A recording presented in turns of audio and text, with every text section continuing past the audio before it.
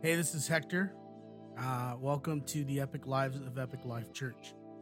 This is a podcast meant to highlight the many different people that make up the church body that is Epic Life Church. We're going to hear from a number of people, and really, in fact, I hope it's everybody. People that from all different sorts of backgrounds, places in the world, who make up this eclectic community. Today, you're going to hear from our friend, Sam Orr. Sam, along with Peter and the rest of their family, have been here for a while now. And it's just been a great addition. They've been a great addition to our church family. I loved getting to talk with Sam about her side of what it means to enter into a place and really see it and then create space that you want. Create the space that you want and desire in your own life. And so you'll hear more about that from her. We are twos and on the Enneagram, and it's just a great way for us to connect and talk through things and see some similarities in the way we approach life, but also see some differences in how that plays out in our lives. So here is Sam Orr. Okay. So I'm Samantha Orr, but pretty much everybody calls me Sam. And I think, a lot of people would probably say what you do after this. I don't have a job right now, which is very strange for me. But so I'm a wife to Peter Orr, who you've already interviewed. I'm a mom to Rory and Reese Orr. And I would also say that I'm an adoptive mom to two parrots, Sunny and Ned, and also two au pairs from overseas. One from Brazil, her name is Priscilla, and another from Italy, her name is Tiziana. Wow. Yeah. And I also do some other things on the side. I do Buy Nothing. I admin. I started our group and I admin the group in our Greenwood Northeast area. And I like to garden. I've been planting a vegetable garden the last couple of years. We have a pretty big yard. So we're out there pretty often doing weeding and stuff like that. I love to run, hike. And right now I'm a student after 17 years. I got my bachelor's degree at SPU. And then 17 years later now I am I'm doing prereqs for nursing at North Seattle College. Oh, nice. So right down the street. Yeah. So Peter talked a little bit about living in the neighborhood and kind of a little bit about how you got to Epic Life, you and him. Great. But I would love to hear that story from your perspective a little bit. Yeah. And I felt like Peter kind of gave the long version in his interview. I thought maybe I could try to tell a little bit of a shorter version. Yeah. But basically, like when we got married in 2007, which was 14 years ago, we made these marriage goals that were supposed to just be for the first 10 years. But then they kind of became like a guideline for our marriage's mission. And so one of those things was hospitality. And back then, we really didn't know what that meant. We kind of felt like, I think in our minds, we were thinking hosting people at our house, like a Bible study or whatever, parties or something like that. And then basically what happened is the recession hit and we decided to buy a house during the recession of 2008, 2009. So in 2010, we actually bought a house and we called it the baby house because it really literally was like the smallest house that we looked at and that we could afford in our price range. So it was 1 bedroom, 1 bath. And we were like, how could we possibly be hospitable in this house? But fast forward a few years, we just have always been like really creative with whatever we have. We have this motto that's like instead of buying something new, try to find ways to reuse what you have. So like recycling, I'm really into recycling. And I blame that on growing up in the Bay Area because I believe that the Bay Area invented recycling. So I think I got a lot of that from that. And my parents too are really into like making things better and like reusing what we have. So I feel like I kind of brought that to our marriage, and plus Peter's very creative. So anyways, we saw our space and we were like, well, we can't really have people. We can't even like host people overnight because we don't even have space for an extra bed. So we took our garage and we transformed it into like a little Airbnb thing. And we've hosted people from all over the world, people that have come here that are from churches and, non Airbnb people, and then our au pairs. So probably like over 400 people have stayed in our backyard. Really? Yeah, because I think on Airbnb alone, it's like 350. And we just Wow. started that again, which has been, we have our first Airbnb guests of the season staying with us right now. But yeah, we did that because we were kind of intending to use it as like a workspace. And then it was like, well, we could add a bathroom and that could be, someone could stay here. So, anyways, that kind of hit our first note of being hospitable, right? Yeah. And then I've always just have had this feeling like our neighborhood could be better. And I've always felt that when you live in a neighborhood, you're the one responsible for making it better. It's like you've got politicians and you've got the government, and we're paying taxes, and those are supposed to be helping the neighborhood be better, right? By cleaning Right. up the streets and stuff. But they can only go so far. People have to be good to each other in order for the neighborhood to be its best self.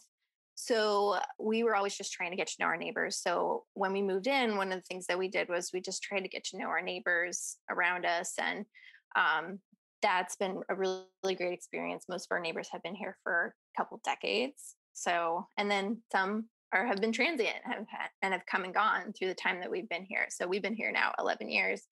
And basically, I guess to get to how do we get to Epic Life from there?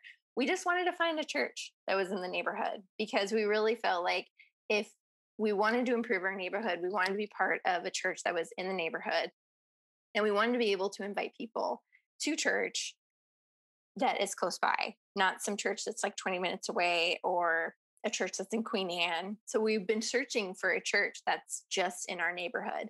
And we had been going to Bethany Green Lake for a little while, but we just always felt like it was just a little bit more removed from where we live, that it didn't feel like our neighborhood. Mm. Great church, love what they're doing and how they're serving their area, but it just didn't feel like our neighborhood. So we've been kind of like on this quest. And then basically what happened is preschool became a priority for us because Rory was 4 turning 5, and we needed a place for him to go to preschool. And Peter just remembered that there was a preschool at Epic Life. And the funny story about that is that we went and we loved it, but then we thought, well, we should probably pick like some, like, I don't know, we were thinking some outdoorsy or some like sports based preschool. So we signed him up for preschool in Ballard at the gymnastics preschool. And then we just like had this moment about a month or two later where we were like, wait, we just signed him up for a preschool that's not in our neighborhood. Yeah. And it was like we had kind of stepped away from our mission and we realized it. And I emailed Katie and I was like, could we get into preschool at Epic Life? And she was like, yes, of course. Yeah. And it's just been amazing ever since then. When we came to the school for like Meet the Teacher, everybody was saying hi to us and just being so nice and welcoming. And we just thought, this is really strange. No one ever says hi in Seattle. So that's really stood out to us about Epic Life. And then from there, we decided to check out Sundays. What was funny is that, for 10 years, we never even checked out Epic Life. Yeah. And I don't even know why. It was just maybe we weren't thinking about our neighborhood during those years. But it's been like our quest always to find a church that was within walking distance. And it takes me like 6 minutes to walk to Epic Life from Yeah. our house. So Oh, I just am really, that's basically what led us to Epic Life, and really the welcoming atmosphere. And of course, the preschool, which we love. We love Katie, and she's a wonderful teacher. she's great. Our kids Yeah. have loved Epic Life, and they know everybody there. And so it just feels like the right place for our family right now, especially because Epic Life is involved with the community so much and with the food bank and really wanting to see Aurora change. Yeah. Yeah. Which I'm glad you mentioned the food bank, which I want to get back to that. But you said Yes. something, and I'm still kind of just my mind can't really, because we had 400 people in our little shed, and then you went 350 people through Airbnb, but that's still 50 people kind of through relationship, through church, through all of that. Yeah. That honestly, that's incredible just to have that many people, like 50 alone is like, wow, like that's a lot Yeah. of people. Yeah. And some of them What? were couples, but Okay. Okay. But still, I mean, if you 30 people, like 30 different individuals, right? Like living in this little shed in your yeah. backyard. And so Yeah. obviously Friends, family, people coming in and out of, yeah. that's a lot of people. So I'm gonna keep saying that. But what maybe are kind of as you're seeing this turn of people, and even with the Airbnb, like in your mission of being hospitable, in your mission of trying to engage in your neighborhood, like how does that intersect? Well, before we get too far away from that, uh, the shed and the 400 people. yeah. yeah. Um, how do they how do they intersect being hospitable and Yeah, do uh they? I mean, have you learned anything kind of in line with that mission of, or whether that's maybe mhm. a way you could have done it better, or a way that you saw it just really impact your mission and kind of solidify that as you Yeah. called it. Yeah, I would say it's it's given us the opportunity just to remain creative. Um, with every like with the first guest that came to stay with us, we had a lot of like realizations like that we weren't really prepared for, right? I think Yeah, whenever we were so young, and I'm like, I still can't believe that we did this, but I think, we had just moved into our house only within the last 2 years, and we renovated our garage and made it into a place where people could come. And just there were a lot of things about the studio that just weren't ready, you yeah, know? And something that I've been thinking a lot of because we kind of talked about it when we were reading through Matthew in our D groups is just like who can become a disciple if they don't count the cost, right? yeah, And there have been several, like everybody has this in their life where you come to a project or you come to a crossroads and you do something without actually counting the cost. And I feel like a lot of house projects can be that way. yeah, You know? Like, there's people that will start a project on the weekend and realize, oh my gosh, I just got myself in way over my head. yeah. And there's no way this is going to be done over the weekend, you know? Um, I think someone mentioned that at church a couple weeks ago, like with the mold issue. Oh yeah, Like, oh my gosh, there's no way I can take care of this myself. And I really feel like the studio was that for us. We did all the work. We like put the roof on, we reconfigured the space so that it could have a bathroom, and we put plumbing in, electrical. Oh my gosh, we did so much. But then someone stayed with us for the first time and we allowed them to stay for a month. This was our first guest and they stayed a month. And it like became apparent within the first 2 weeks that a month was going to be way too much time yeah, for someone to stay there. Just because like that's like now you have like a tenant there who's going to be changing the sheets, who's going to be cleaning it. There were so many things we didn't think about, right? So after that, I changed it to 7 days max. yeah, I was like, if anybody's going to stay here, it's going to be 7 days yeah, because I wanted the ability to like clean the space and change the sheets and stuff like that. So we just learned so much. And then, the communication piece, like I actually, during that time, I was working at a company downtown and I was on a product team, a software service product team. And I was managing the customer experience team. But even then, I was still learning so much about communication and like, what you say to a client, then that sets their expectations yeah, for what they are going to receive in the end. So I learned a lot through this experience. Like I was learning a lot at work, and then all of a sudden in this experience, I was learning even more because now it's my product is the studio, and everything that I say about it needs to be reflected in the space, or that is going to be a bad experience for that person. Yeah. So I think you know, I really became almost obsessed with the details of the space, and of course, and my job too, at that time. And it's made me very attuned to the details in many areas of life, you Yeah. know. So I kind of have this like obsessive compulsive mind. So if like someone gives some feedback, it like becomes my preoccupation Yeah. until it is resolved or until I no longer have feedback about that. Yeah. So no So feedback from me during the episode is what you're saying.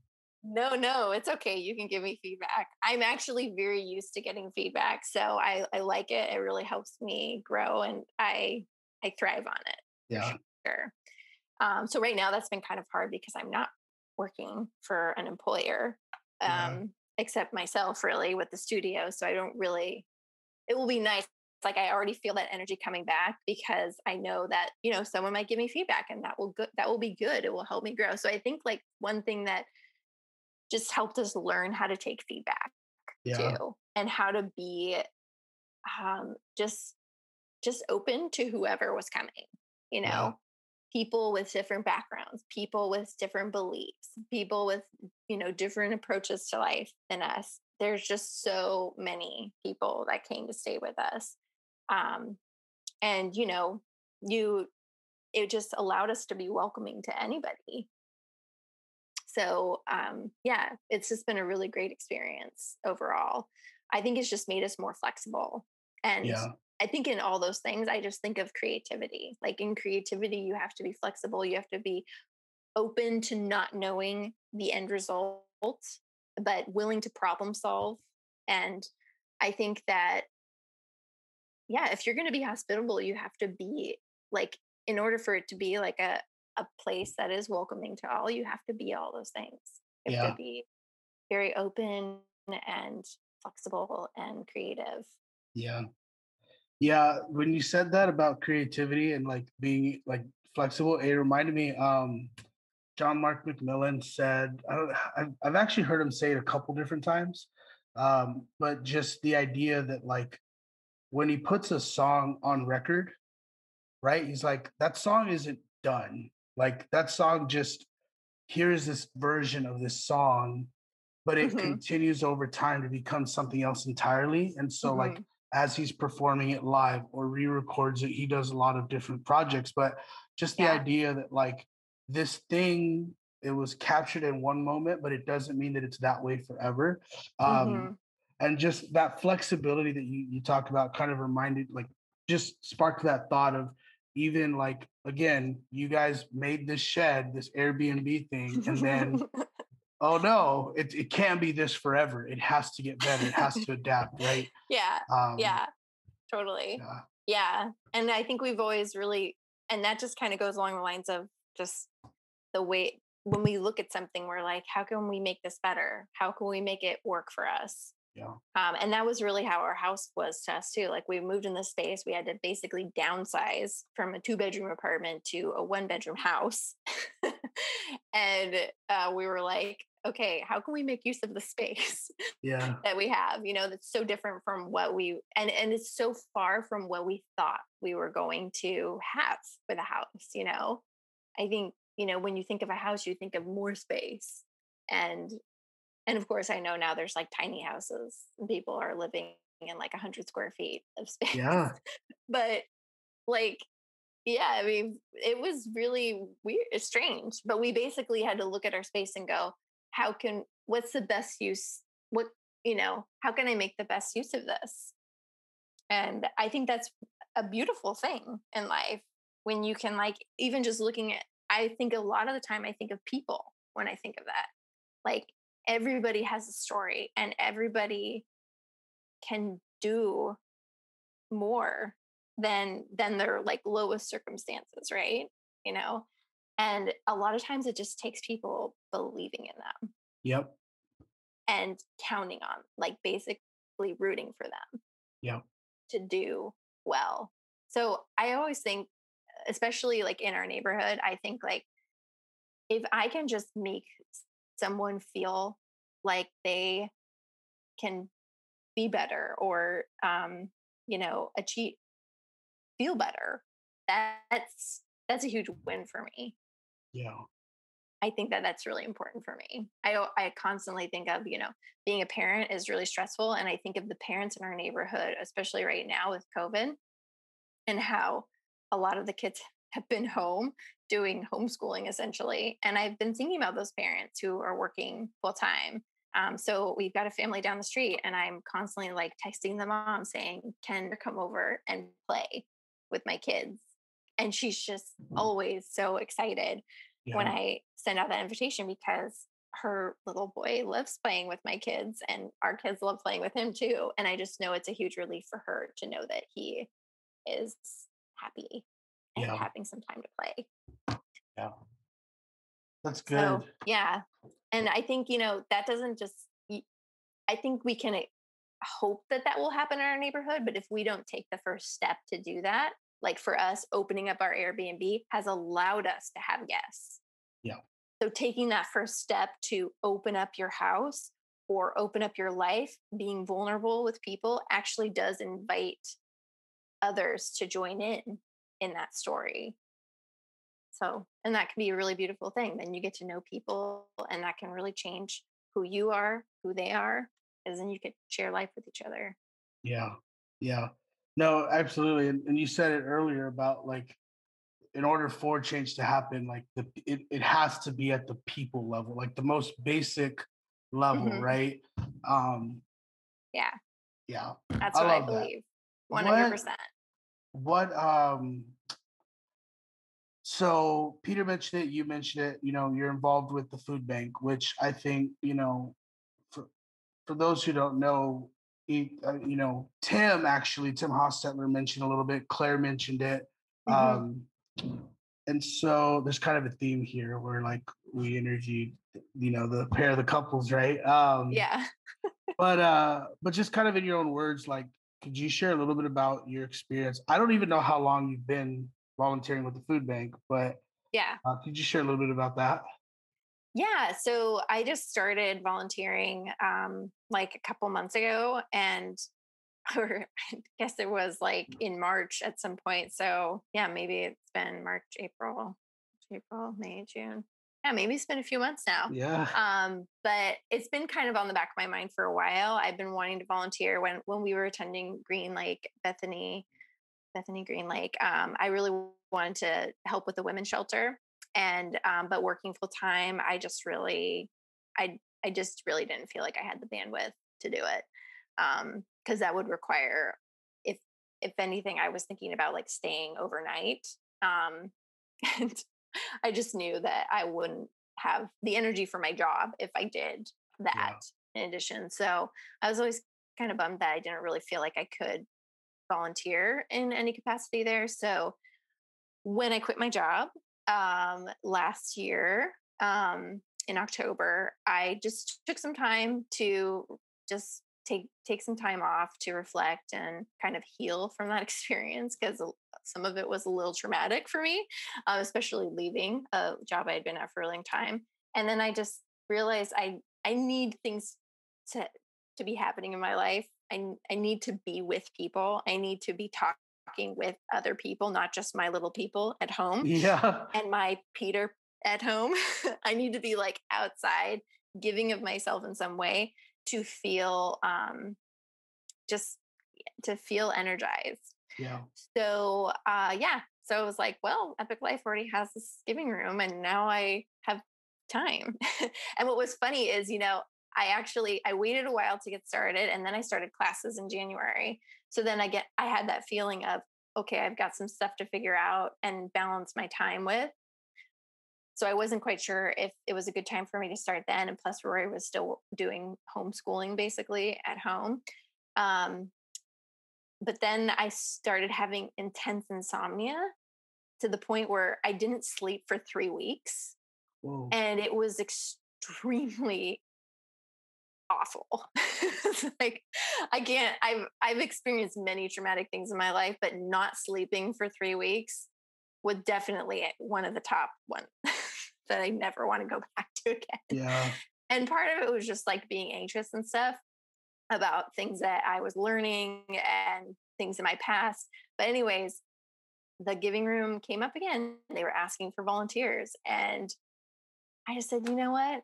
I just can't keep giving excuses for these things. There will always be, and I've always felt this way, there will always be a reason why you can't do something. So either you can say yes until you need to say no, or you just say no and never say yes. Mm, So I just said, I'm just going to say yes to this because if anything, I said, I can just do the first hour of the morning, because I'm already up that early with the kids and I can do an hour before school starts. That's totally manageable. So I just stepped into that first hour, 7:30 to 8:30 in the morning. And it's been so great. I really enjoy getting up on Mondays. And for the first few weeks, I wasn't sleeping very well. So that was hard, but my sleep sorted itself out. I learned some great lessons during that time. And I'm just really happy to be volunteering in that capacity. And I've definitely been, there have been moments where I've thought that maybe I should step into the giving room director role. You can cut this out if you want to, but I don't believe it. So everyone will I, ask you about it. but I also feel like because I'm in school, I need to be focused there because a lot of times when I do get involved with a job, I just get so committed to that it makes it hard to prioritize other things. Yeah. So right now I really want to prioritize the job of being a student and learning to get to my next goal. Yeah. But yeah, it's been really fun. And I'm excited about extending my volunteer time there as soon as Seattle Public Schools gets to be more full time Yeah. Oh, that's awesome. in That's so person. good. Yeah, in person, right? In Um, person. uh, what? So I think you've started to answer a little bit of it just in explaining what you've been involved in. But maybe if you haven't, and that's totally cool if you have, you just tell me you have and we'll move on. Um, but like what are some other things in this season that God is teaching you? Maybe if you want to expand on Yeah. something you've already shared, but um, just the things that like I don't know. I feel like for me, there's just so many things in this last year and a half that I want to hold on to, that the Lord Hmm. has revealed. Not just like I learned that like being alone is really hard. Like, yes, that is a true lesson, but like there's other things that Hmm. the Lord has really just solidified in my own life. Is there anything Yeah. like that for you? Well, I feel like there's so much God is teaching me all the time. And over the last few years, I've really just I've made it a habit of just writing those lessons down, and I call them lessons because I feel like, I think every time everybody has this experience where you're like, oh, I just learned something that either that it had never occurred to me before or what. And a lot of times we don't write it down. And so we forget about it. Yeah. Right. So I started writing things down because became, it was really important to me at the time that I remember things. And the time that I'm talking about is when my hair fell out. And I had been a really big journaler for years. Like when I was in college, I journaled every day. And I actually reread those journals during my time off over the fall of last year. And I realized like writing everything down is not super helpful. Yeah.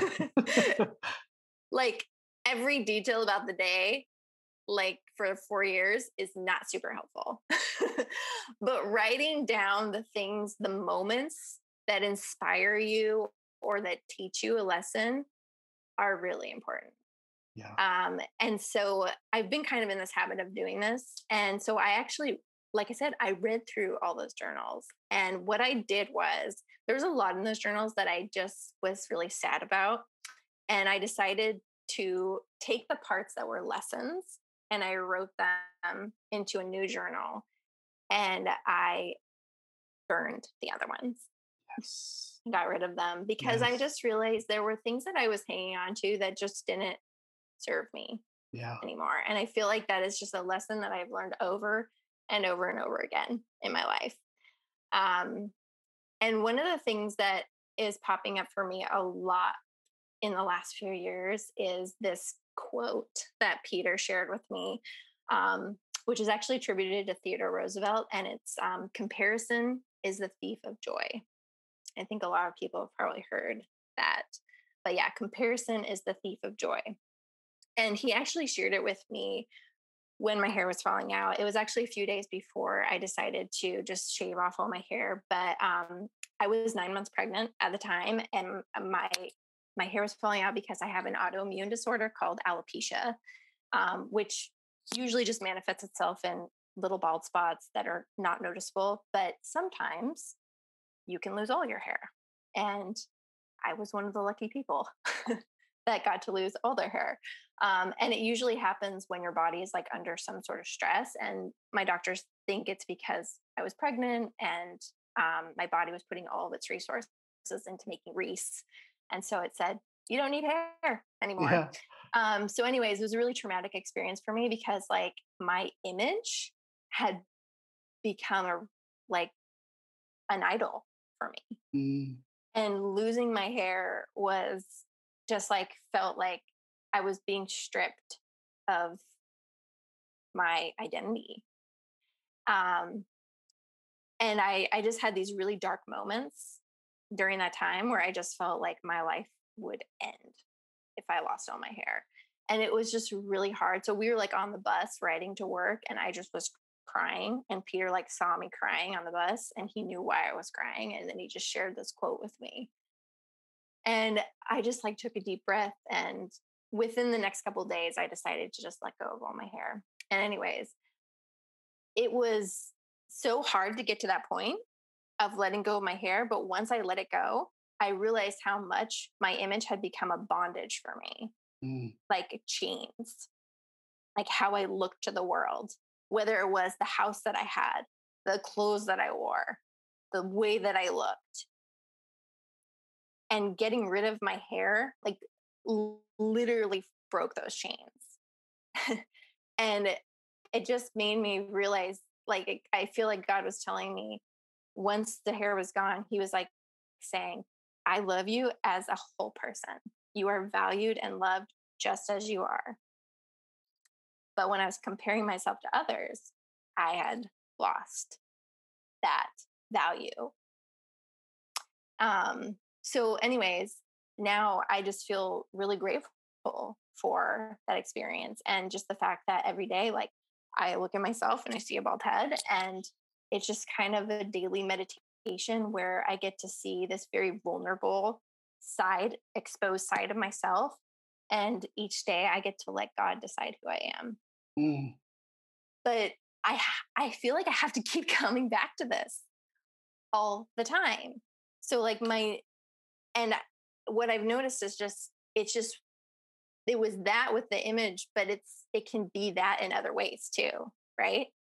So with my job, I struggled so much to leave my job. I had been there for 11 years and it was so much a part of who I am. I felt so proud of the work I had done there and the team that I had and what we were doing, but it was like soul killing. I was like working intense hours all the time, nights and weekends. And I just felt like I was not going to be valuable if I didn't produce a paycheck, honestly. Even though like I liked the job, I liked parts of it, but I just, it was soul killing. Yeah. The amount of energy it was taking to work there. Um, but when I let go of that, I just felt like God gave me the freedom to do the things, other things that He was calling me to. And I think I was just comparing myself again. And I just felt like, well, I should be doing this because of X, Y, and Z, like these standards that I had made up for myself. So I think that, and even now I like struggle with this decision that I'm making to try something new, like going into nursing, because I think I'm going to be 40 in 5 years. Like, I'm crazy for doing something new. I should be like in the middle of my career or something right now. Yeah. But crazy by whose standards? Again, like I'm comparing myself to something Yeah. that is not eternal, right?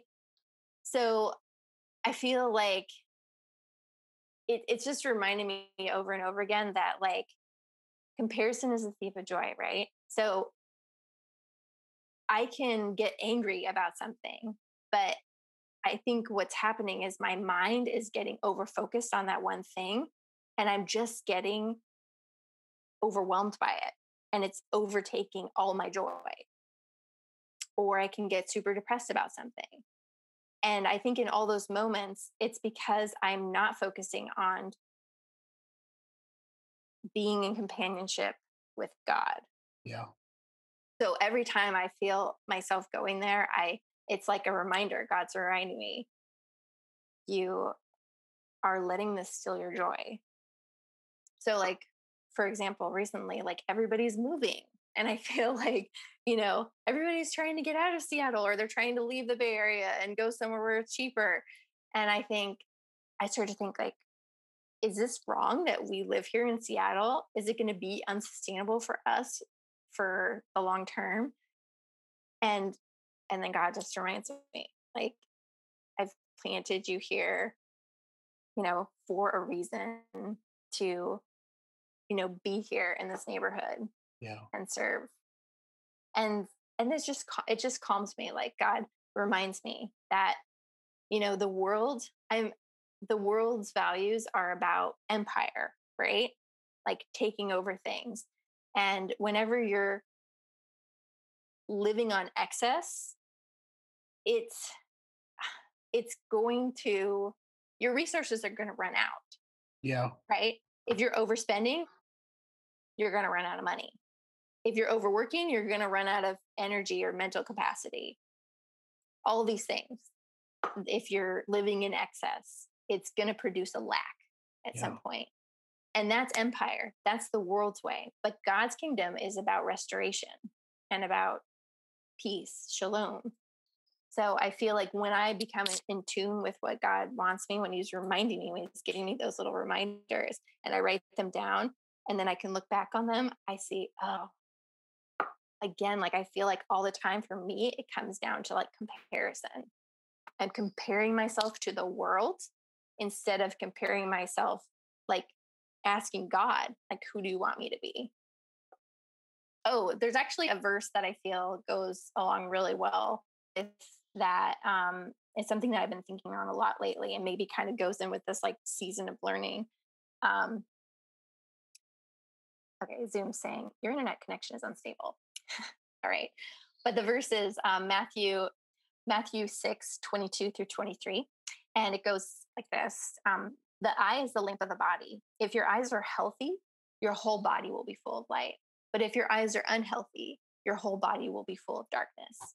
If then the light within you is darkness, how great is that darkness? And sometimes I'm like, what is this saying? Right? But what I recently learned about this is it's saying how you see the world with your eyes is important in what it does to your heart. Mm. So basically, if you have a healthy eye, you're going to see the positive, you're going to see the potential, you're going to see the good and the abundant life. And I think out of that, you're going to be generous because you know you have enough. But if you have an unhealthy eye, you're going to see scarcity. You're going to be greedy and you're going to distress and you're going to see the bad. And so I think that, God, He created us good, and He said it's good. When He made His creation, He called it good. And He took a rest on the seventh day. So I think that these things are really important for us, in learning contentment, and also in how we see the world. Because if we have good eyes, healthy eyes, we're going to see that we have enough, that we're loved, and that other people are worth it as well. Yeah. And I just know that when I'm in a state of worry, I'm not thinking that way. Yeah. Yeah. When I'm comparing my life to others, like, and not just living in union with God, I'm not seeing with that good eye.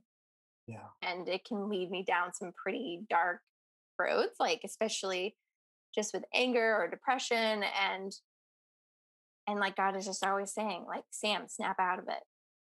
Like, I want you to have a good eye, Yeah. see the potential in other people, you know, like you might see this person who needs to live on the street as like someone who is not whole, but they are whole, you know, and I want them to be whole.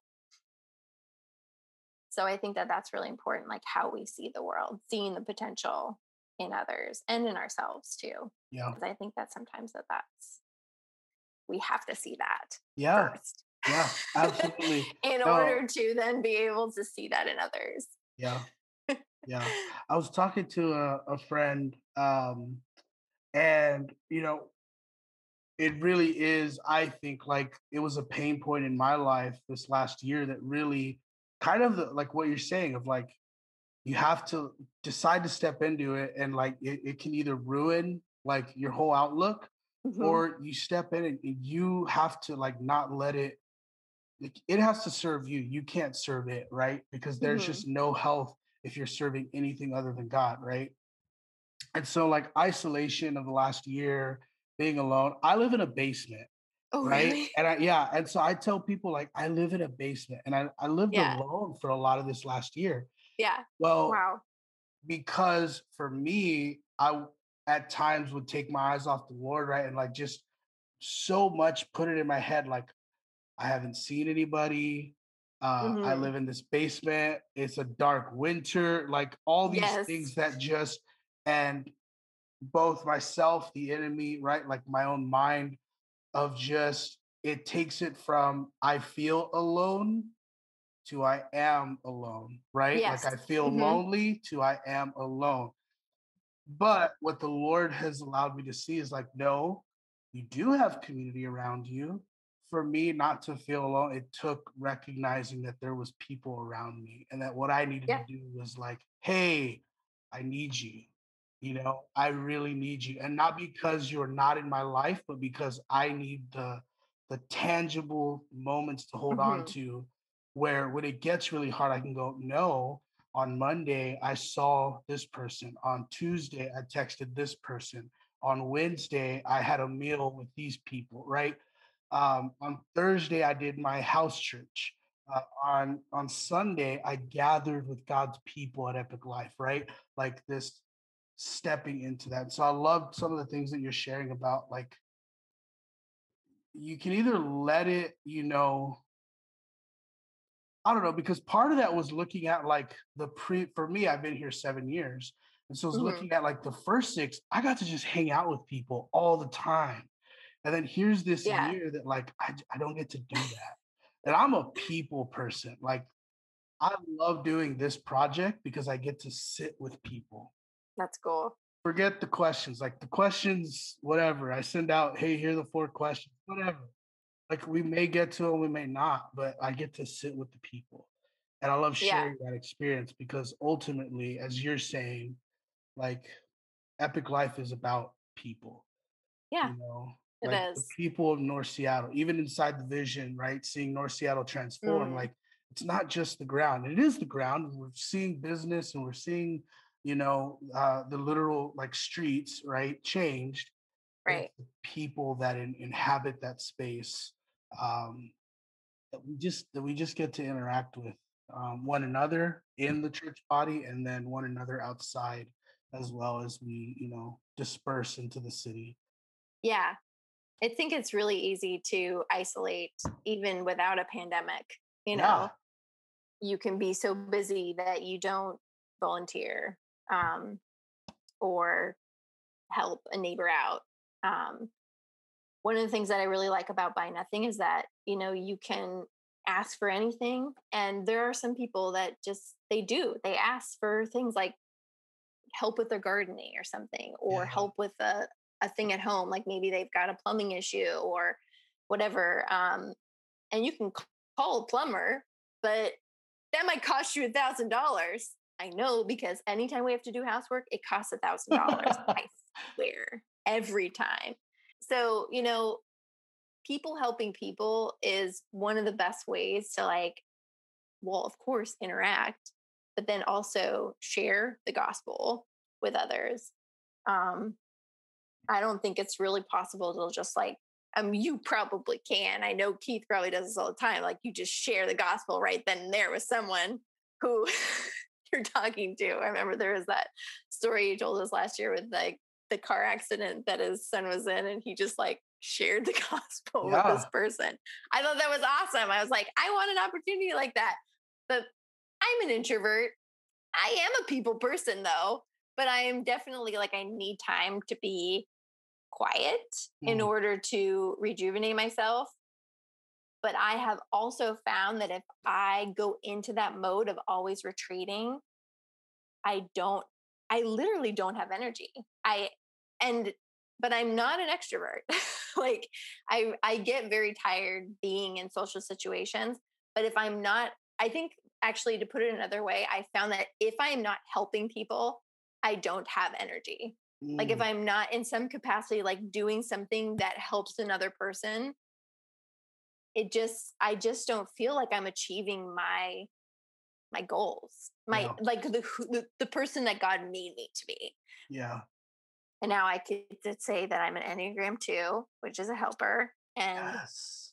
seriously, when I found that out, I was like, that totally explains me. So I Yep. find that when I'm not in that mode of like helping, I just feel like I feel low, I feel lonely, I feel sad, I feel depressed. But it's strange, in my life, I've actually gone into times where I have isolated myself to the point where I just like believe that I have no friends. Like, Yep. I believe I have no worth.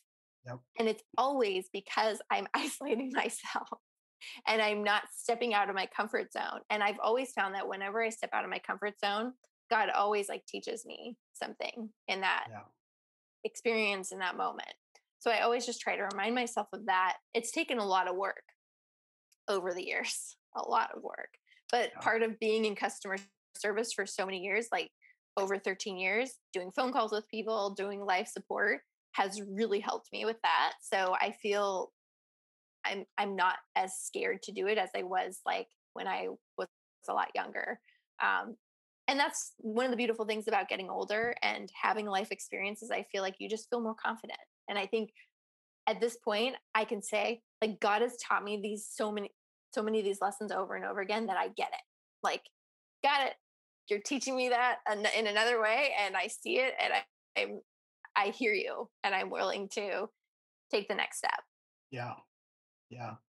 That's awesome. No, I am also too. I don't know if you knew that. I told Peter that I'm an Enneagram too. And Oh so yeah. everything you share is like, yes, yes, I agree. And I felt that. And that's kind of where like it isn't so much as like I'm not with people. It's rather like in the everyday life of being with people, like I Hmm. can't be with them and yes, needs and but helping, right? And like Hmm. living into that like space that I feel that even like the Lord has made me be. I'm so glad you said that. Yeah. Fellow twos It, stand up. and I think for on that point, like, not everybody is a 2, right? Yeah. What's important is that you get to know yourself, where you can say, like, this is who God created me to be. And if like, then you can know the ways that you get energized, right? Yeah. Because it's not super helpful to do things that are de-energizing. Yeah. Yeah. I think a lot of us don't realize that, but it does can lead to depression and anger because you're being depleted. Yeah. Yeah. But I think for a lot of people, being around other people is a good thing. Yeah. Absolutely. Yeah. Okay. And I See, just realized I don't have my light on, so I hope that that's not. That's all right. You Yeah, want me no. to turn the light on? Because now it's going to be all We're different. not professionals. It's all right. We're just It's doing this and like stepping in and going to be like dark. You can turn the light on if you want, and I'll just make the cut. Okay, hold on. All right. So you shared a lot of encouraging things. Seriously, like I'm so encouraged by just all of it. But if you had like just I don't know why I got like so weird about that. If you just had if you just had 5 minutes just to say anything else encouraging, and if you've already said it, that's cool too. But just to tell Epic Life a word of encouragement, what would you tell Epic Life? Well, I think a lot of what I already said was definitely in there for sure. Maybe that last point that I was just making, taking that first step. I think that's really important in any relationship. We actually, me and Peter are signed up for this marriage minute from Gottman. Dr. Gottman. He's like I guess he's, I'm going to say this wrong, but he's like the most renowned marriage researcher. And he actually is from the Pacific Northwest. But, anyways, one of his big things is like in a relationship, one of the indicators that will, basically, it will decide whether you are going to stay together with that person or not is this act of turning towards each other. So like if your spouse or your partner is talking to you, literally like turning towards them and listening to them with your eyes, with your posture, with everything that you have. Like that's showing them that you are there for them, that you care for them. When you turn away, like if they're talking to you, but you just continue doing whatever you're doing on your phone or your dishes, you're not giving them that attention. And it's actually kind of like disconnecting that relationship. Right. So couples that actually turn towards each other, like have like almost 90% success rate in their marriage. Like that small little thing. And it's small things often, right? It's like not only in that, but like you turn toward them in like, responding to them in a text message or an email or something like that. But it's just these little things. It's just like being kind, right? Like if someone's talking to you, you just give them attention. I think that I think of a lot with my kids, with people that are talking to me. Just stop, look at them, pay attention to them, and have a conversation. Even if it's going to take a couple minutes of your time, it can make or break a relationship, So I think that that's a really important thing for us all to remember is like, it can be really easy to turn away from someone, whether it's like online or maybe you don't agree with that person's ideas or thoughts, politics, whatever, but just turn toward them. Be curious, ask questions. There's nothing wrong with learning from someone else or just taking the time to be present. Yeah, that's good. Awesome. Well, thank you so much. I really appreciate just getting to sit down with you. And I think I knew you were two. Like, I think we had talked about it, but it's so fun to have a fellow two and just someone who gets it. But even just to chat with you and hear your side of some of the similar things that Peter shared and how you got here and everything, but also just to hear your heart for being present, right? Like and being hospitable, and that so much of that makes so much sense now that on this side of the conversation. But I'm so thankful for this time and just really appreciate having you here, part of the Epic Life Church family. Just I hope that not only you and I, but others can get to know you as well. And so thank you so much. Yeah, totally.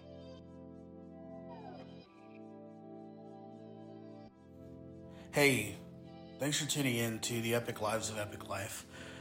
This episode, we got to sit down with Sam Orr and just hear a little bit about her life, how she got to Seattle, what the Lord is teaching her. And then just really an encouragement to us to continue to step into this life that God has given us, and to see beauty and blessing in wholeness, instead of being quick to run to brokenness and darkness. In my conversations with people, I just am continually reminded that we all have a story. And in the church, that story is a faith story being written by God. Scripture reminds us that He is the author and perfecter of our faith. And I love getting to sit with people and to hear the way that God has written that.